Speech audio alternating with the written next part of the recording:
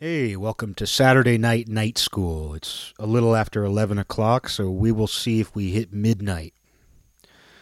We're coming at you live, and we might hit midnight. No, you're not going to know. You wouldn't know. I could tell you it's any time of day right now. I could tell you that it's 8 o'clock in the morning, and you have no idea. It's an honor system. If you listen to this show, it's sort of an honor system where you have to trust that I'm telling the truth about the time and date of the recording that you're hearing. No, but it's nice when something happens that confirms your theory or confirms something you had previously said. In this case, last night, where I did the episode, I guess it was yesterday, about Wiggers, which it's kind of like, it's becoming the new Star Wars. Wiggers are the new Star Wars, where it's something I kind of have to talk about once a month. And in this case, you're going to get 2 days worth. You're getting 2 days of shows talking about Wiggers. Because as I was walking home, I went on a walk tonight, and I was walking kind of close to my neighborhood, and I saw a guy up ahead, and I could see baggy gym shorts. I could see a wigger from a mile away. I mean, really, that's how easy it is for me, where it was like, even though he was like, a couple, like a stoplight and like a couple blocks away, just from his shape alone, I could tell there was a wigger approaching. And this time of night, my neighborhood is kind of near the edge of town, so there's not a lot of people walking this time of night. And with the whole coronavirus world we're living in, this part of town shuts down really early. Like, it's rare to see many cars on the road after 10 o'clock. It's rare to see any people out walking, even on a nice night. So, but I could see with my laser vision eyes, I detected a wigger up in the shadows up ahead. And when I saw the gym shorts and just saw his walk and everything, I was like, I know what this is. I know what's approaching. And I said yesterday in the show, because I'd walked, yesterday's show was also prompted by walking by a wigger. Walking by a wigger. Just, it's a theme here. But the one yesterday didn't say anything to me, but it proved my theory that's been ongoing for years that, most wiggers you see in 2021 are either drug addicts or they're mentally ill. And tonight proved that too, because this guy, sure enough, was out of his gourd. Like, I could just tell, along with being able to identify the type of person he was, I could tell from a ways off that he was out of his gourd. And I was a little nervous, to be honest, walking on these shadowy streets. Because as I said yesterday, you never know if there's going to be an interaction. That's the interesting thing about wiggers, is if you see one approaching, like not even like approaching you directly, but if you're like walking up the street and there's one walking in your direction, even though it's just like a total coincidence, you could be two ships passing in the night, there's a much higher chance that the wigger is going to say something to you. For whatever reason, they crave interaction. They need to say things to you. And tonight proved that, because the one that I saw tonight, he mumbled something to me. And he mumbled it, and I thought he was asking for something, because I could hear a question. And he said, I don't know if I'm getting it perfectly. Oh, God forbid that I misquote the wigger. God forbid I misquote the wigger who said something to me on the street tonight. About 20 minutes ago. I saw him about 20 minutes ago, so you're getting this hot off the stove. But he said something like, how does a polar bear get in the water? How does a polar bear get in the water? And he had to say it twice to me, because I was legitimately curious. Like, something about what he said made me actually stop and turn my head and say, what was that, young man? What was that, young man? What was that, young man? You wigger? What was that? No, but he said it twice. He said, like, how does a polar bear get in the water? And I said, how? And he said, it breaks the ice. And I go, ha! I gave him like a fake laugh. I felt it deserved kind of a fake laugh. But I was like, yep. He marked all the boxes. Wigger, out of his mind. He was talking so fast too. I feel like he was on something. That's why I couldn't hear him the first time, is he said like, how does a polar bear get in the water, so fast that I couldn't even tell what he was saying. And so he had to say it a second time slower. But yeah, probably on something, out of his mind, wigger. And sure enough, there was an interaction. And I said that yesterday. You can go back and listen to yesterday's episode for more Wigger talk. But I said yesterday, there's something about Wiggers where it's like there's a significantly high chance that they're going to say something to you. They're going to interact with you in some way. And this one did. And I'm glad he did because it just proved that I'm right. Proved that all this study, all this analysis I've done of the Wigger subculture, I know what I'm talking about. And I feel like I do. And, you know, some people don't like the word Wigger anymore. I think I've heard one person say that. But it seems like a word that's probably bad to say now. Nobody's sat me down and told me that. Nobody's sat me down and said, hey, Eric, you know, get on the right side of history. You can't say Wigger anymore. That's offensive. Nobody's told me that. Maybe I think I've heard one person express that, but it wasn't a big thing. I haven't heard a big movement about whether it's good or bad or okay. I don't know if saying Wigger can ruin your life yet or not. What I can tell you is that that's what I grew up saying. Like, I completely understand the argument now, like when older people, like when your parents' generation would say something mildly offensive and you as a little indoctrinated grammar school child, you know, would say, hey, you can't say that anymore, Dad. You can't say that anymore, Mom. You know, when you would correct them. And they would say, that's just what I learned growing up, you know. It wasn't even like they were doing it out of spite. It was just sort of something got drilled in their head to refer to things a certain way, and it became mildly offensive. It's like Chinaman. Like, that's a good example where it's like, you know, at some point it became either a slur or people finally recognized that it was some kind of slur to call someone a Chinaman. But there are people who were using that, and not in a deliberately offensive way, but there's like somebody's grandpa who was like, oh, I see a lot of Chinamen going to school with you these days, huh? You know, like, and you say, that's offensive, Grandpa, and he's like, oh, it's just what I knew growing up. You know, it doesn't even matter what the intent is. It's just that's what somebody grew up knowing. And for me, like, the word Wigger is how I grew up knowing those. It's what I grew up knowing those people to be. And nobody has given me a suitable replacement. Like, give me another word and I'll be happy to use another word. If Wigger is offensive to say at this point, give me another word and I'll use it if it's a good word. Like, I've talked a lot on this show about how I don't like a lot of the words I say. Like, I don't like a lot of the words that I was taught, you know. I still haven't found a great word to describe, like, going to the bathroom. You know, like the certain, the specific ways that you go to the bathroom. I don't like the words that we use, but I haven't really found a good replacement. The word selfie is the one I always use. Like, the word selfie is awful, and I'm glad that I resisted using it for years. But hey, if you can't beat them, join them, and I had to join them with the word selfie because there's literally no other word for it now.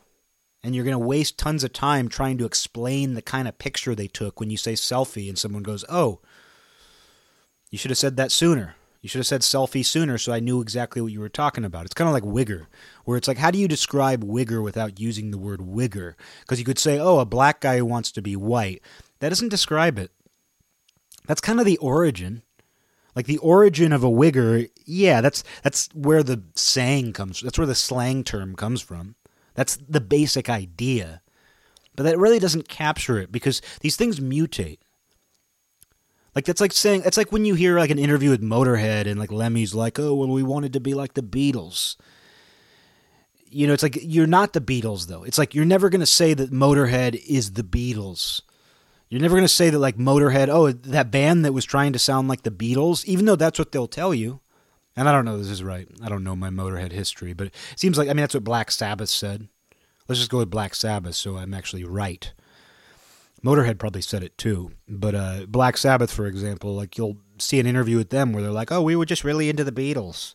We were just really into the Beatles over there in England, you know? Like, we're English, they're English. We just wanted to sound like the Beatles. And, of course, like Black Sabbath, you're never going to be like, oh, yeah, the band that wanted to be the Beatles, I know them.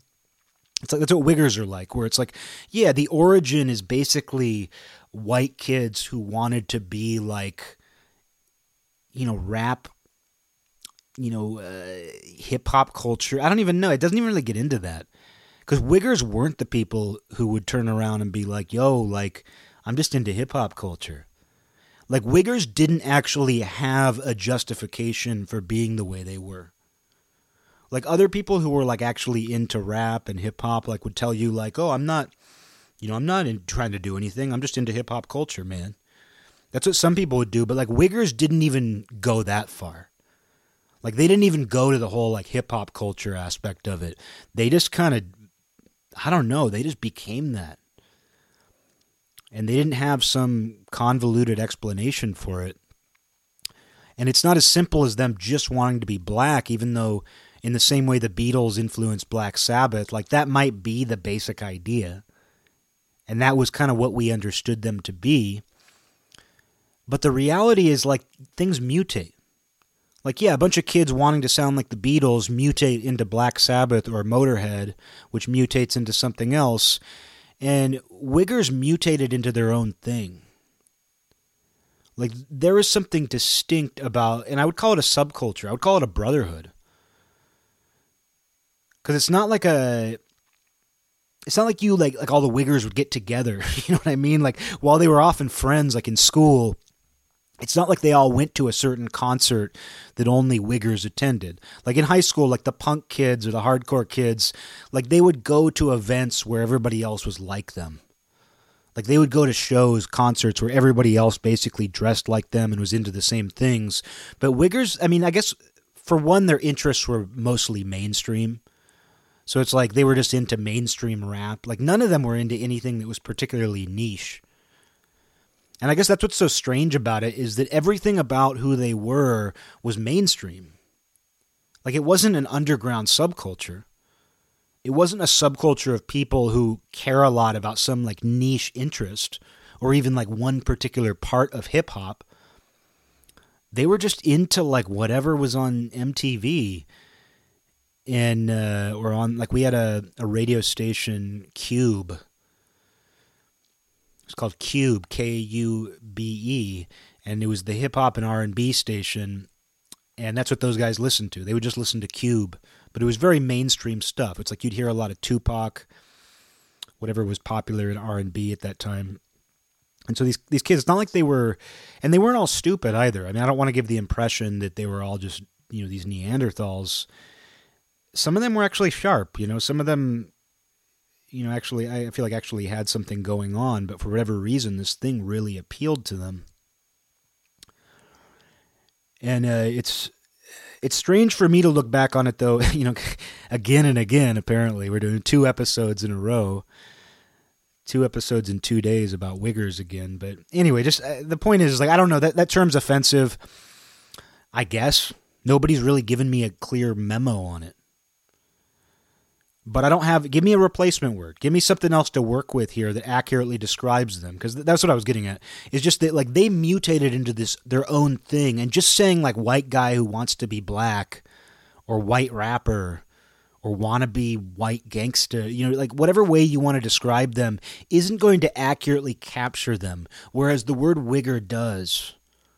The word Wigger captures every facet of this mutant strain of humanity, and whatever description you want to add to that, it gets difficult because then you have to describe every variation.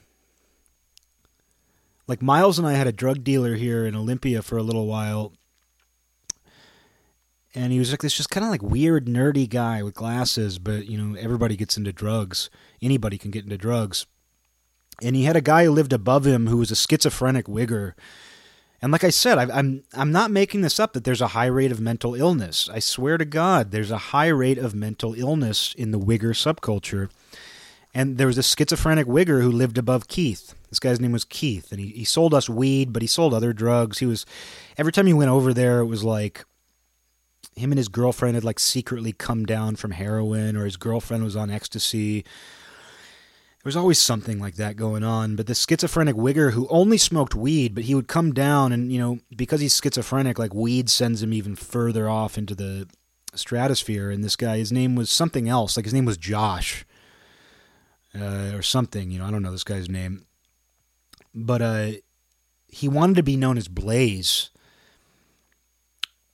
And the dealer would always say like, oh, hey, Josh, like I got your bag here. And he was like, no, it's Blaze. Call me Blaze. Like he was adamant This schizophrenic wigger was adamant that his dealer call him Blaze and not his real name, because he had decided that he was Blaze. And there was one time we were there, and we were just sitting there, and we were probably stoned because you'd smoke with these people, and then you were so out of your element. You were so filled with like anxiety, but still you want to kind of observe this too, because you're seeing stuff that you wouldn't see otherwise. But you're stoned, like sitting at some stranger's kitchen table while he sells weed to a schizophrenic wigger who wants to be known as Blaze. And this is a true story. This isn't just some example, although it is that too. This is also like an archetypal scenario, and one time Blaze is like, I want you to write me a prescription for this. I want you to write me a prescription for this. And Keith's like, haha, really? And he's like, yeah, because you're my doc. Because he started to call this guy his doctor, because he was an unmedicated schizophrenic. And so he started like calling Keith his doctor, Dr. Keith. And we were over there, and he's like, I want you to actually write me a prescription. And like just on a scrap of paper, they wrote like 2 lines, like one for the dealer to sign his signature and the other for Blaze to sign his signature. And he actually signed it Blaze.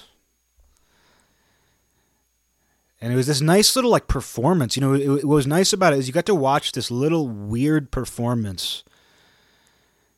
Because that's like the thing about wiggers too, is they're always performing. Like, yeah, I can get into the whole, like, everybody's LARPing thing that I go on, the annoying tangent, where it's like, everybody's really just faking it. Everybody's really just LARPing. Even that aside, like, wiggers are always performing on a whole other level. Like, the way they walk, their mannerisms, the way they talk. I do believe it becomes second nature and normal to them, but it's so over the top, because, as I said before, they're like clowns. There's something clownish about them. But yet they're like a clown. I mean, they're basically like a stupid, like, evil clown idea. Like they're like a clown who is really goofy and over the top, and you don't take them seriously. But they have like a spiked mallet they'll hit you with. That's what a wigger basically is. It's like an evil clown. But yeah, anyway, I'm glad that my 2 interactions with wiggers in the last 2 days have given me some material here, and not material as in like comedic material, because this is sociology, people. People haven't thought about these guys nearly enough, and it's not as simple as like, oh, they were just these guys in the late 90s, early 2000s who really wanted to be black. That doesn't cut it. That description doesn't cut it. If you really want to know what a wigger is, you have to get into the nitty-gritty. You have to have seen a few Blazes operate in your lifetime. You have to have known these people. You have to have actually seen like somebody become one. Because that's the weird thing, is how quickly someone can become one. Like, I had a really close friend. I mentioned before, like yesterday, none of the wiggers were my friends. But one of my good friends did become a wigger after we stopped being friends. Or he was a skateboarder. He was into punk. He had a lot of issues, but he's one of the funniest kids I ever met. He was born in Canada to parents from Ireland, and he ended up with triple citizenship, and he like grew up part of his childhood in Ireland. And he came here, and he was on all kinds of medication, kleptomaniac. Later became a legitimate criminal. Like, he's been in and out of prison his entire adult life. But he started smoking weed, and then very soon after, the wigger emerged. Like, he got really into smoking pot, and that kind of put him with a whole new crowd of kids, because he was pretty young. Like, we were still in junior high, so it's like I was talking about yesterday. Like, even though like the hardest drug most of the wiggers did in junior high was weed, the fact that they were as into weed at age 13 as they were, was a dark sign of things to come. It's like the fact that you could be that into weed then probably means you're going to get into some worse shit if you keep it up. And that's kind of what happened with my friend, where it's like he was just kind of this skateboarding kid, troublemaker, prankster. He was a real prankster. And then he started smoking pot, and that kind of put him with these other kids. And then next thing you knew, he was committing crimes and wearing wigger outfits and talking like that. It was the weirdest thing to see, because it happened so quickly. And I think that's usually the case. I don't think very many people slowly transitioned into being Wiggers. I think most of them, it was kind of an overnight process and permanent. Like that guy I'm talking about is still one. And he has mental illness, he has addiction issues. So, so many of them fit that description. They're either addicts and or mentally ill. There's a lot of that. And I think that kind of matches like the whole like them being mentally ill thing. It's kind of why the evil clown thing makes sense. And I hesitate to say evil, but I'm just trying to like think of like what they make me think of. It's like a killer clown. Except instead of like running you over with like his monster truck clown car, he'll just start shit with you for no reason. That's kind of like what the Wigger evil clown, the Wigger killer clown. I like killer clown more than evil clown. But yesterday I was going to make a connection because I was talking about talking to those former mafia guys last week, and I was going to make I was actually going to kind of tie that knot. I was going to make that segue make sense, because one of the things about Wiggers is that they're trying to act like tough guys. They're trying to act like gangsters. And you would often find out that they actually didn't come from a rough family background. You would find out in some cases that they actually came from, a decent family and everything. It didn't make them less tough, because it goes back to the whole wannabe thing that guy Pablo I lived with told me when I was a teenager. And he was like, man, you got to watch out for the wannabes. Like, the real gangsters don't want anything to do with you, That blew my mind at, like, age 14 or whatever that was, because I was just like, oh, he's right. That guy Pablo, he imparted that knowledge to me as a teenager, because I had never really considered it up to that point. I had never really thought about the fact that it's a wannabe. It's someone who's trying to prove themselves who will fuck with you. And that's what Wiggers did. They were very eager to prove themselves, so you actually had to worry about them more than you might somebody else, regardless of their background even.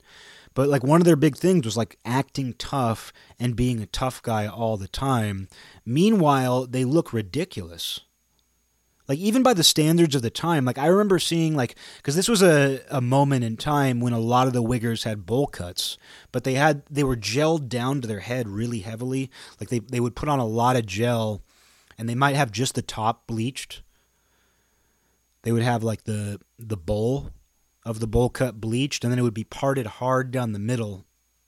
Just not a very attractive haircut at all. And I'm not even doing the whole like, oh, 90s bowl cuts, huh? I'm not even making a joke about bowl cuts themselves, because I'm just, it looked so weird. Like they looked so weird. And I knew it at the time too. I knew they looked weird at the time, because I was just like, they often have a tan. Like they're the kind of guys who would like tan. And then they have this bleached bowl cut where maybe just the bowl part of it is bleached. They might have an earring. They wear a lot of jewelry. They wear really baggy, expensive shirts, like polo shirts, polo sport, like Tommy Hilfiger. They wear incredibly baggy pants, sagged very low. And so they have this very weird look to them. But yet you're scared of them because they will start shit, because they have something to prove. And so that was always the dynamic, like killer clowns. But, I brought up the gangster thing yesterday because it's like that's kind of what those guys are trying to be. Like they think that they are being gangsters, like both in the rap sense as well as just street guy, tough guy. They act like they're in the freaking mafia, and maybe they are. Maybe there was a Wigger mafia. I just didn't know about it. But normally in old school night schools, old night schools, I would have made more of an effort to tie things together. That's something that's been lost to time. Is if you listen to early night schools, I'll pick like two topics, and I haven't listened to them, just so you know. I haven't gone back and listened, but I remember that I made it a point to do that, where if I was going to segue from one topic to another, I always wanted to have like some centerpiece that connected them. I'd be like, Wiggers are like mafia members because Wiggers secretly want to be tough street guys.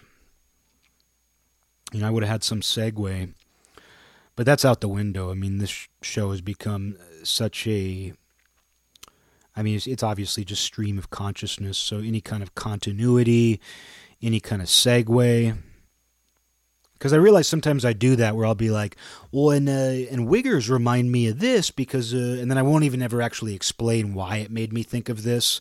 I just start talking about that other thing. But oh well, it's what we do here.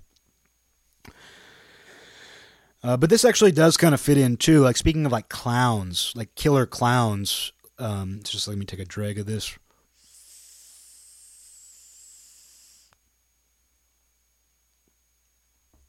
Killer clowns.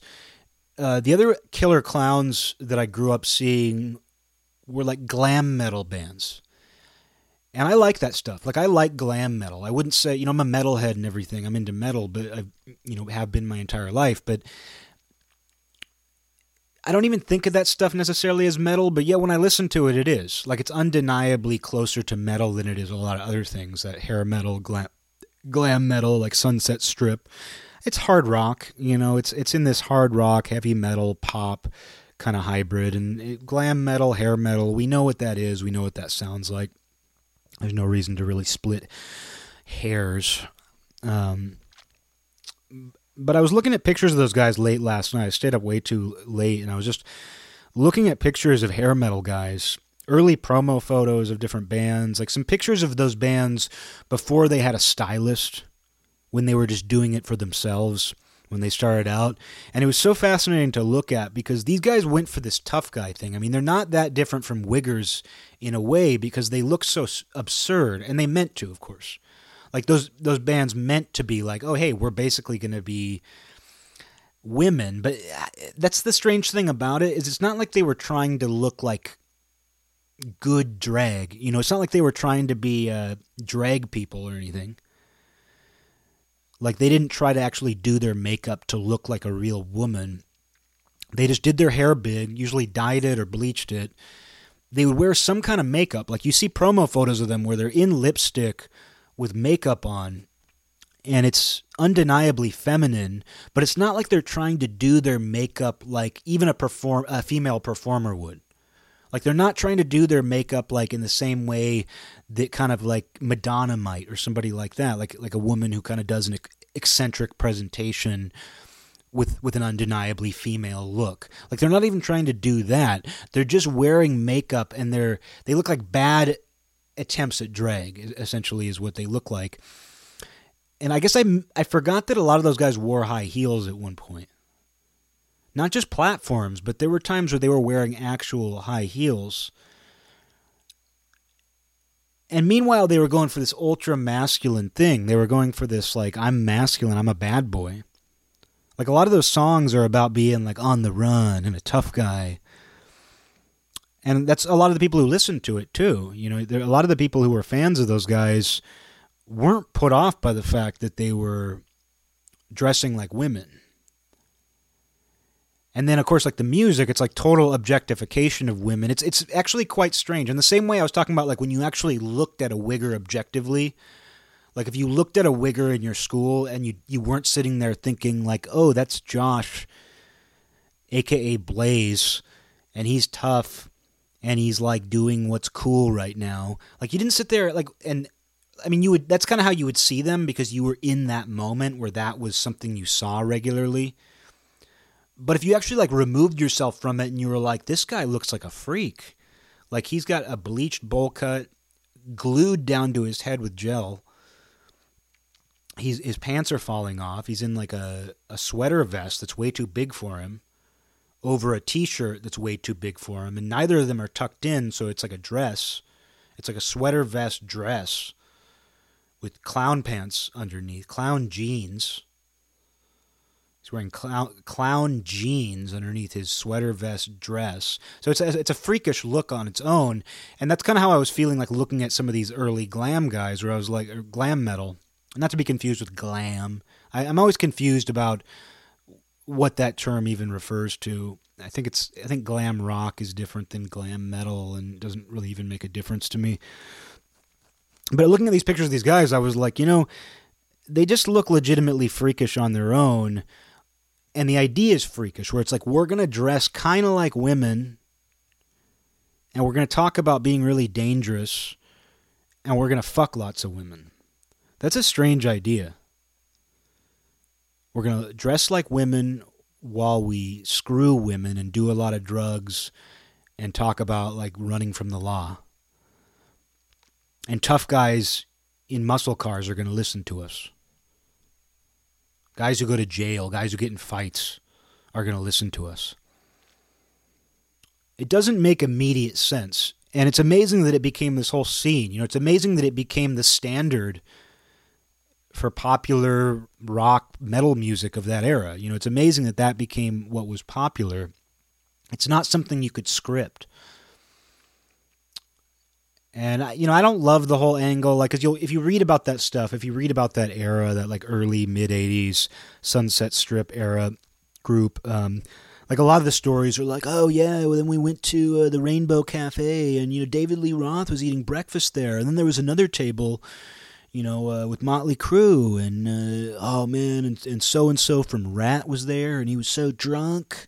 You know, a lot of their stories are about, like, this fishbowl world they lived in, where it was like, yeah, you just like go to the liquor store and, you know, run into, you know, the drummer from Ozzy. You know, there's a lot of these stories about living in Sunset Strip at that time, and it's kind of like this who's who, like fishbowl world, where you go to the Rainbow Cafe to see and be seen.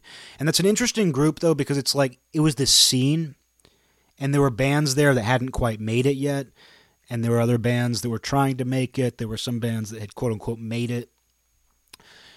And but within that, there was a lot of competition. You think about all those guys were competing with each other. And so they were in this fishbowl world of partying and hanging out at these same clubs and these same cafes and bars. But meanwhile, it's like they were all in direct, raw competition with each other, which in my experience is what any creative person feels, but it's often hidden. Like anytime there's a music scene, people don't want to admit that they're competing. Not because there's a limited amount of interest, not because it's like there's a limited amount of like records, or not because there's any actual limitation that says only this many people can do this, but there's just something inherently competitive about being a human being, and especially being a creative human being, because you're constantly measuring what you do next to what other people do.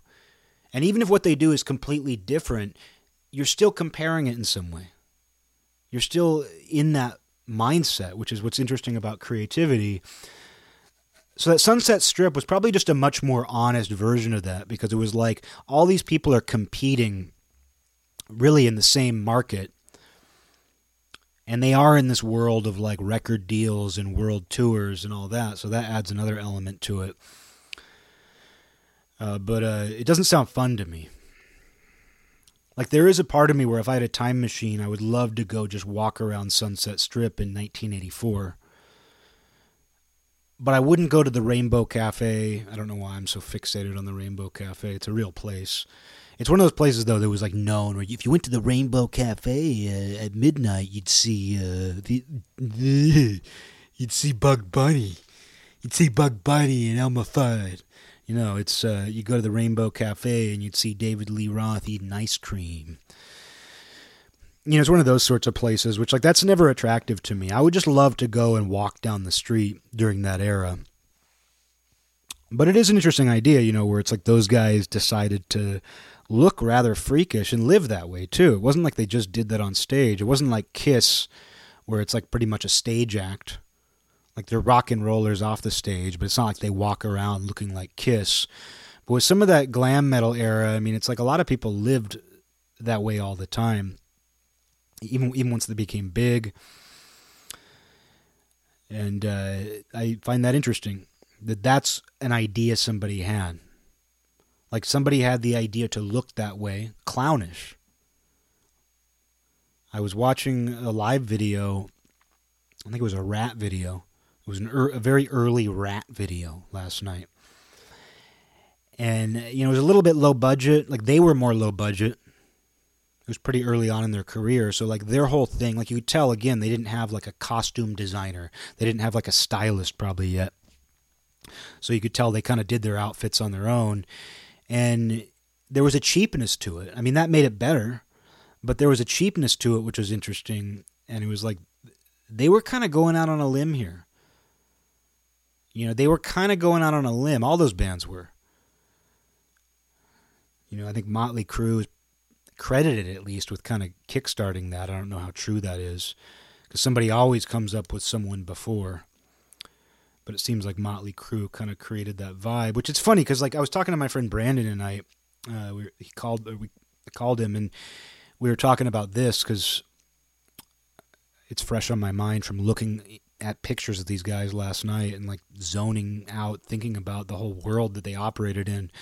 But I was telling him, like, with Motley Crue, I was well aware of who they were when I was a kid.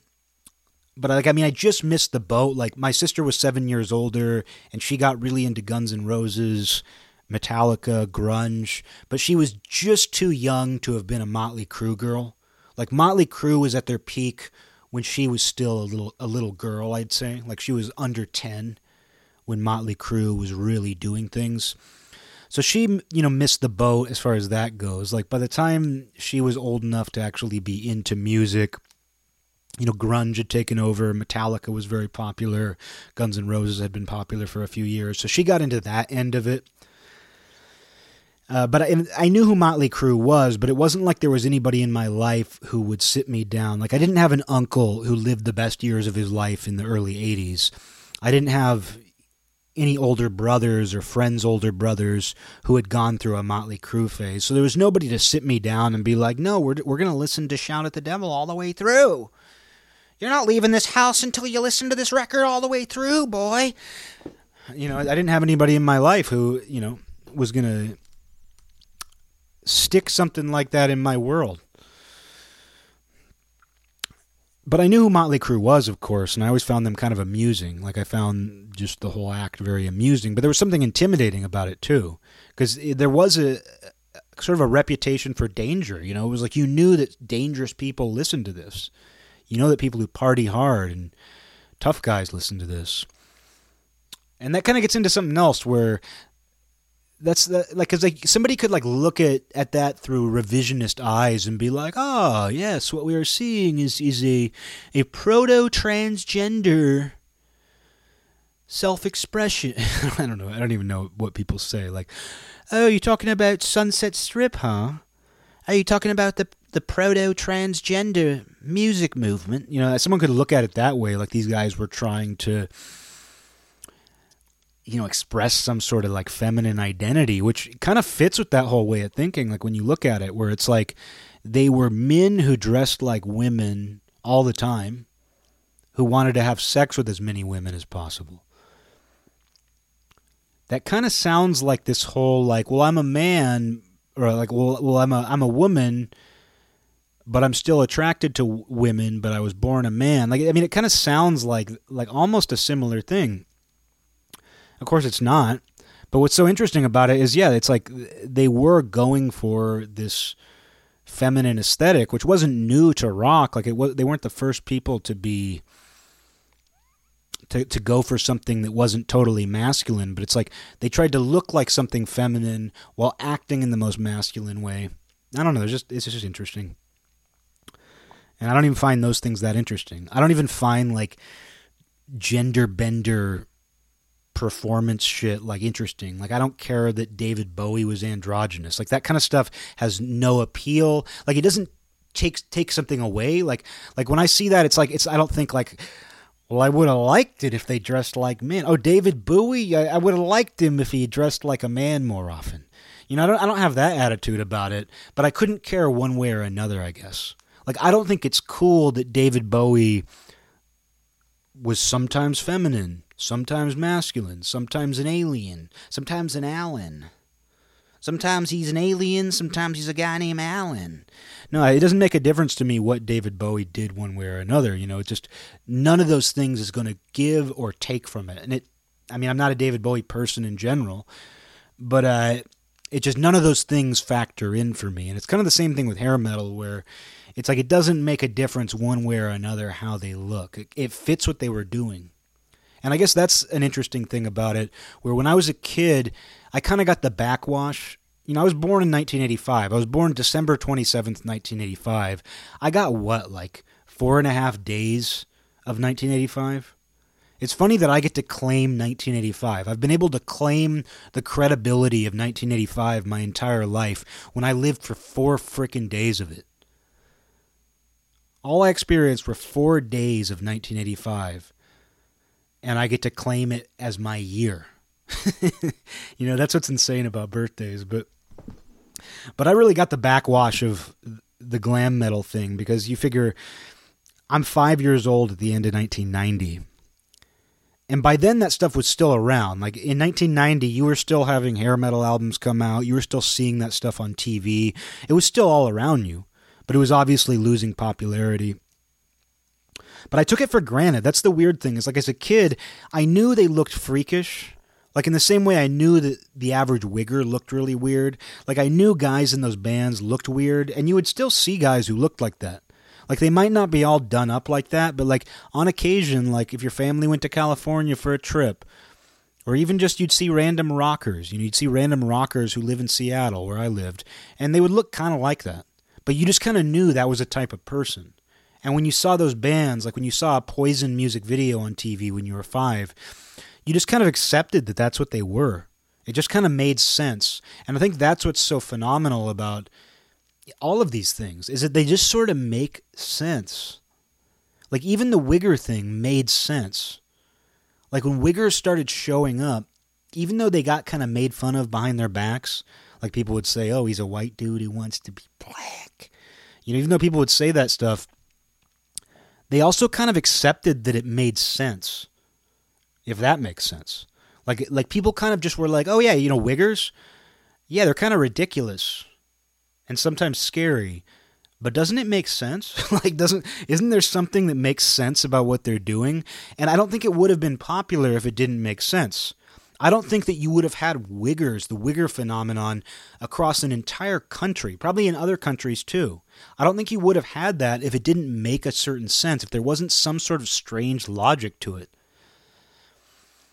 And it's the same thing with glam metal, hair metal. It's like you see that and it's like, it doesn't necessarily look good.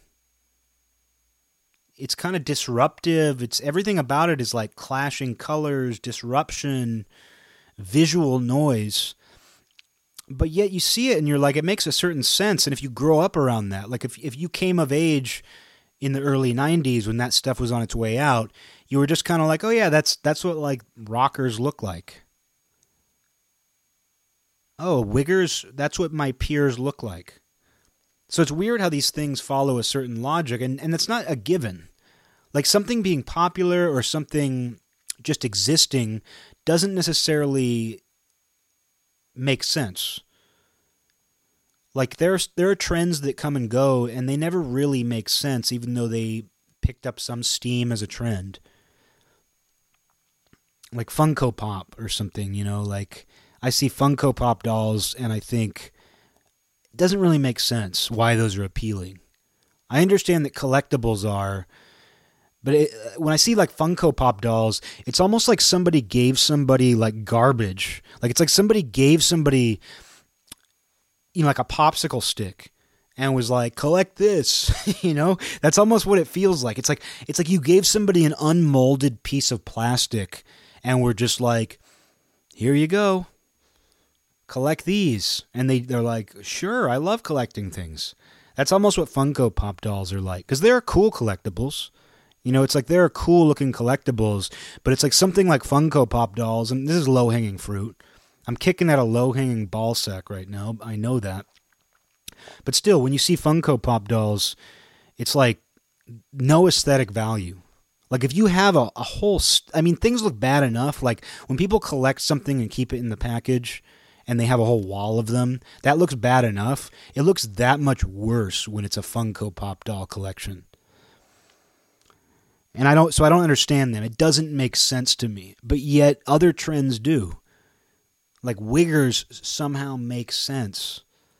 Hair metal somehow made sense. Some things people do and they're strange, but you just kind of go, it kind of fits. There's a logic there. And I don't think you can even describe it. I think that's magic. I think we're talking about magic, why certain things take off. And, and it still stands to this day, too, where when I see guys who pull off the hair metal look, they still look good doing it, I guess is what I'm getting at. Like, not all the guys who did that back in the day look good, because there's something especially horrific about some of the fashion trends former hair metal stars took. Like a lot of leather pants, like baggy leather pants, like Goo Goo Dolls hair.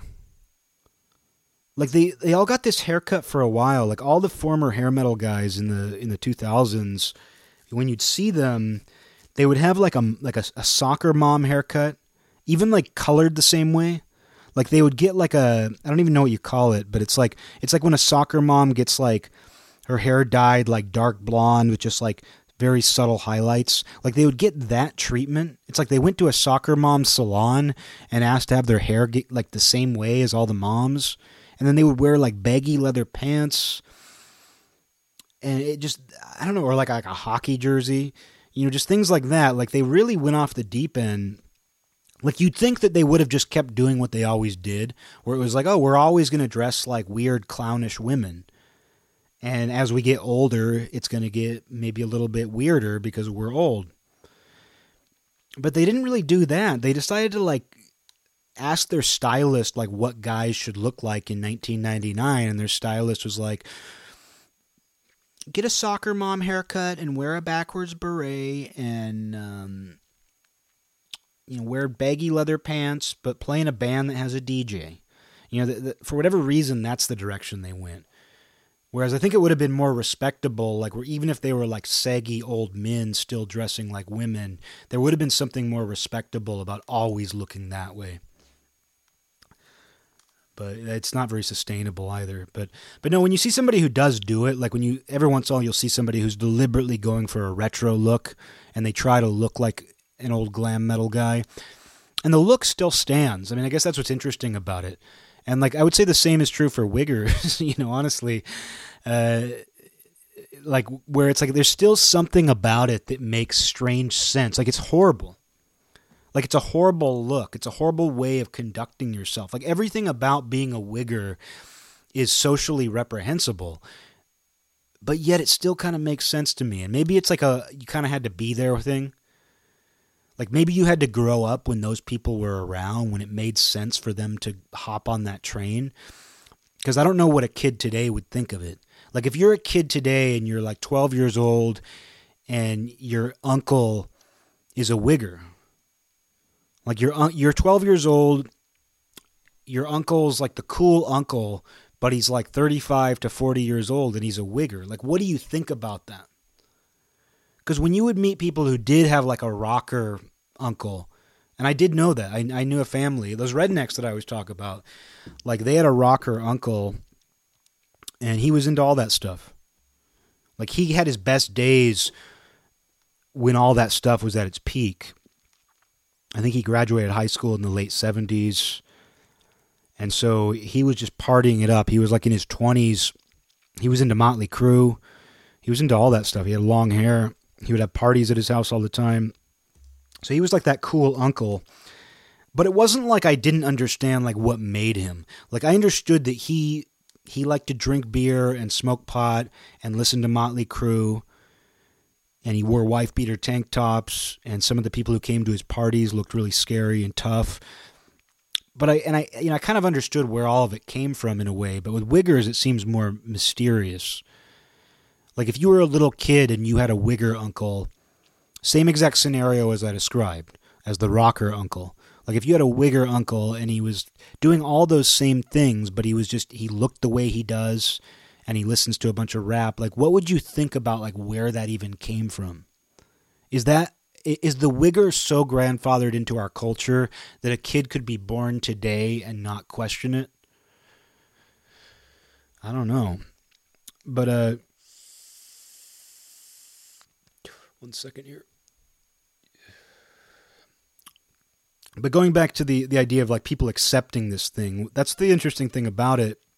It kind of relates to that female protagonist discussion where I was saying how like it's a search category on a video game website to like search for games by female protagonist.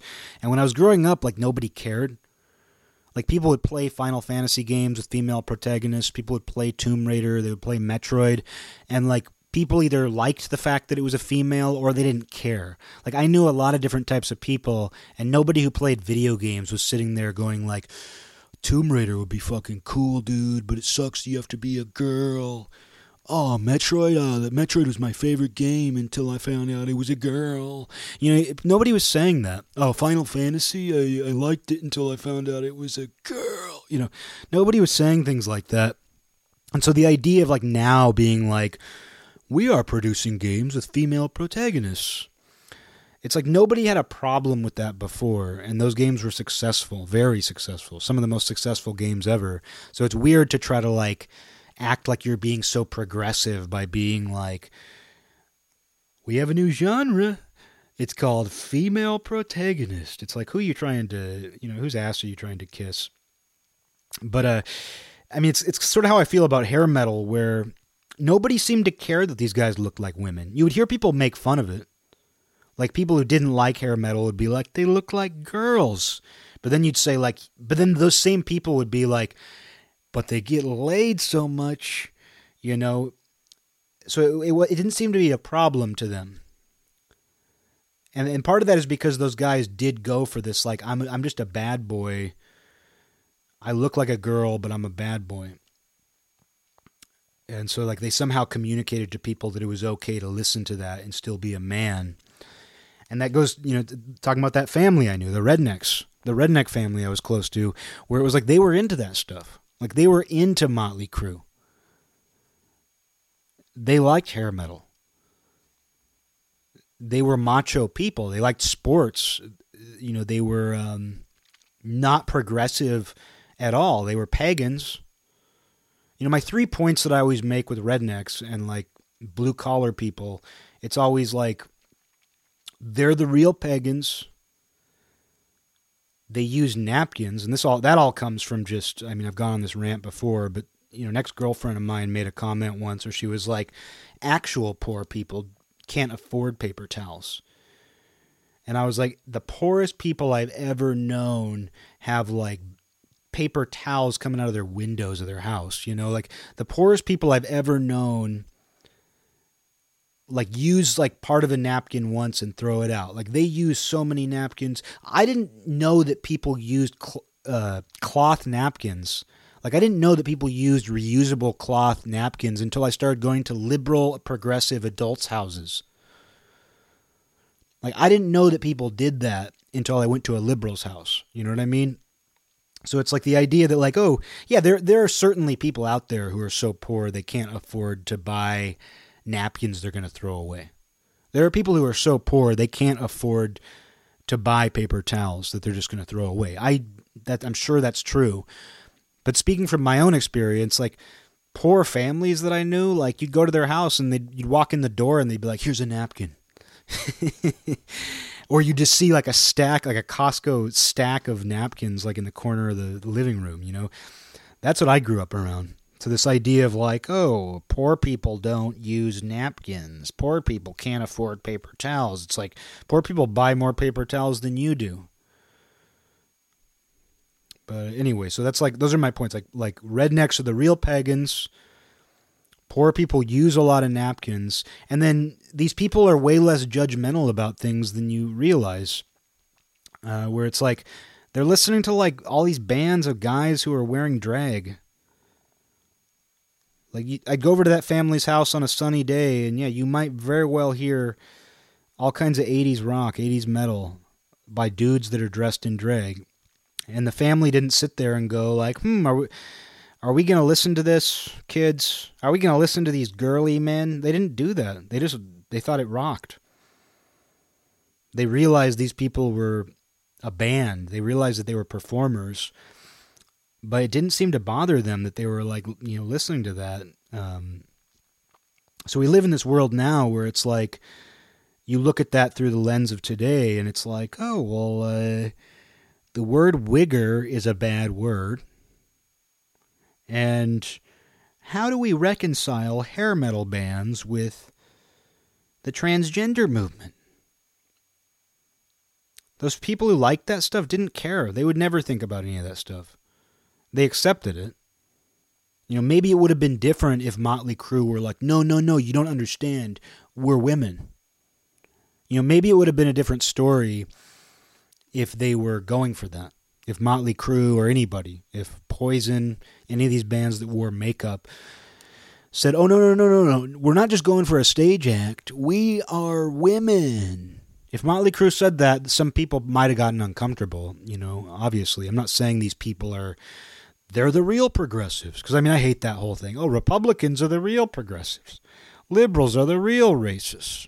Even though all those things, you know, a point can be made. It's like I always hate when that's the argument. They're the real thing they hate. Liberals hate racists because they're the real racists. I feel like you've lost the argument if you're going there. So it's like I'm not trying to say rednecks are the real progressives because they listened to Motley Crue and didn't care that they wore makeup.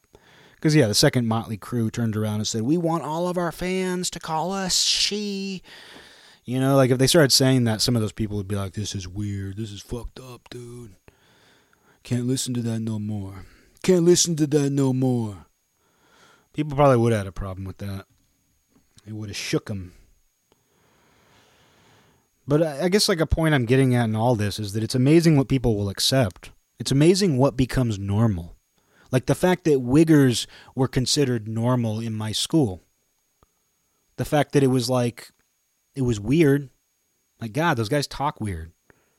They wear weird clothes. They're kind of threatening.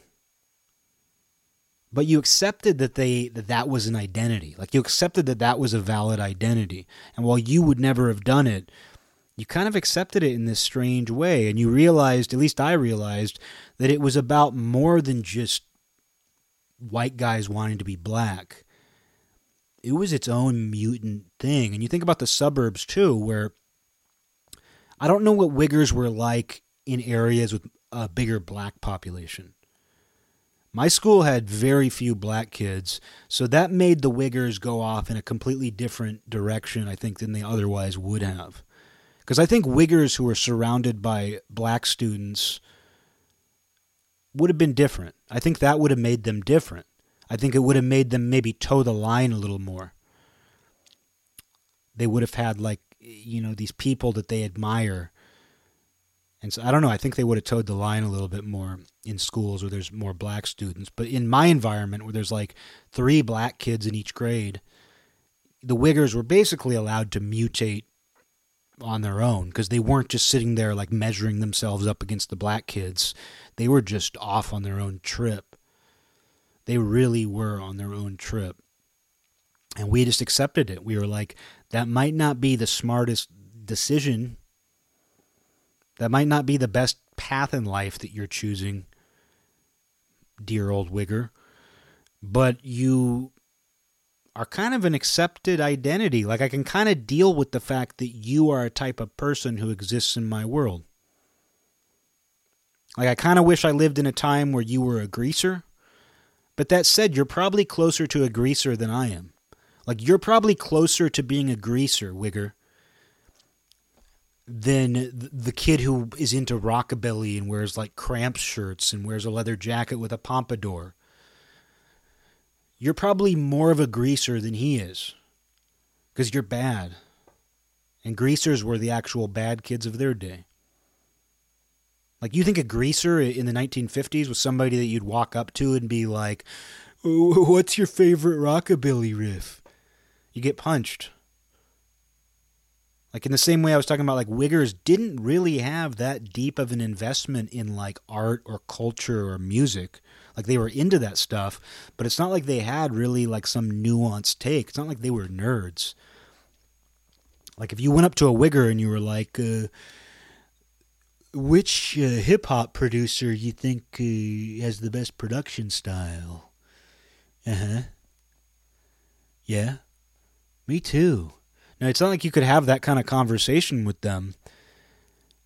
You know, with greasers, it's like it's the same thing. Like, you're not going to go up to a greaser in the 1950s and be like, what do you think of the fuzz box that Dick Dale used? You know, it's like you're not going to go up and talk to them about that stuff. So, yeah, I think wiggers are closer to greasers than anybody else. But I accepted it. I just kind of accepted that that was a type of person. I accepted in the culture at large, in pop culture, that hair metal was a type of musician. And it seemed completely normal to me. It seemed totally normal to me that that's what famous hard rock metal musicians looked like and did. And they seemed like they were having a lot of fun doing it. And to the point where, like, my view of Los Angeles to this day is through the lens of hair metal. Like, I went down to Santa Monica to visit two friends of mine. It's been 7 years. I don't know. It was some years back. But when I got there, like, the plane landed and my friend picked me up. And, like, the second we got to his house in Santa Monica, we started drinking beer and I wanted to listen to Def Leppard. Obviously an English band, but, they're connected to all that. And I wanted to listen to not just Def Leppard, but I wanted to listen to, like, Pour Some Sugar on Me. I wanted to listen to, like, the most Los Angeles sounding thing. I wanted to totally feel that Sunset Strip vibe when I got there. I was, like, looking at palm trees, enjoying the nice, warm weather, thinking about kind of that vibe. And I still drank then, so I was like, yeah, let's drink, and I want to listen to some Def Leppard, and I just want to soak in this feeling, because that feeling is all based on this view of Los Angeles that hair metal bands on Sunset Strip gave us way back when. These bands who I think of as totally normal, but in reality, they're killer clowns too. In reality, they might as well be killer clowns too, because they look like clowns in their weird drag outfits, but yet there's something dangerous about them. Wiggers too. They look like clowns, but there's something dangerous about them. So if you're going to look like a clown and you want to be cool, make sure there's something dangerous about you.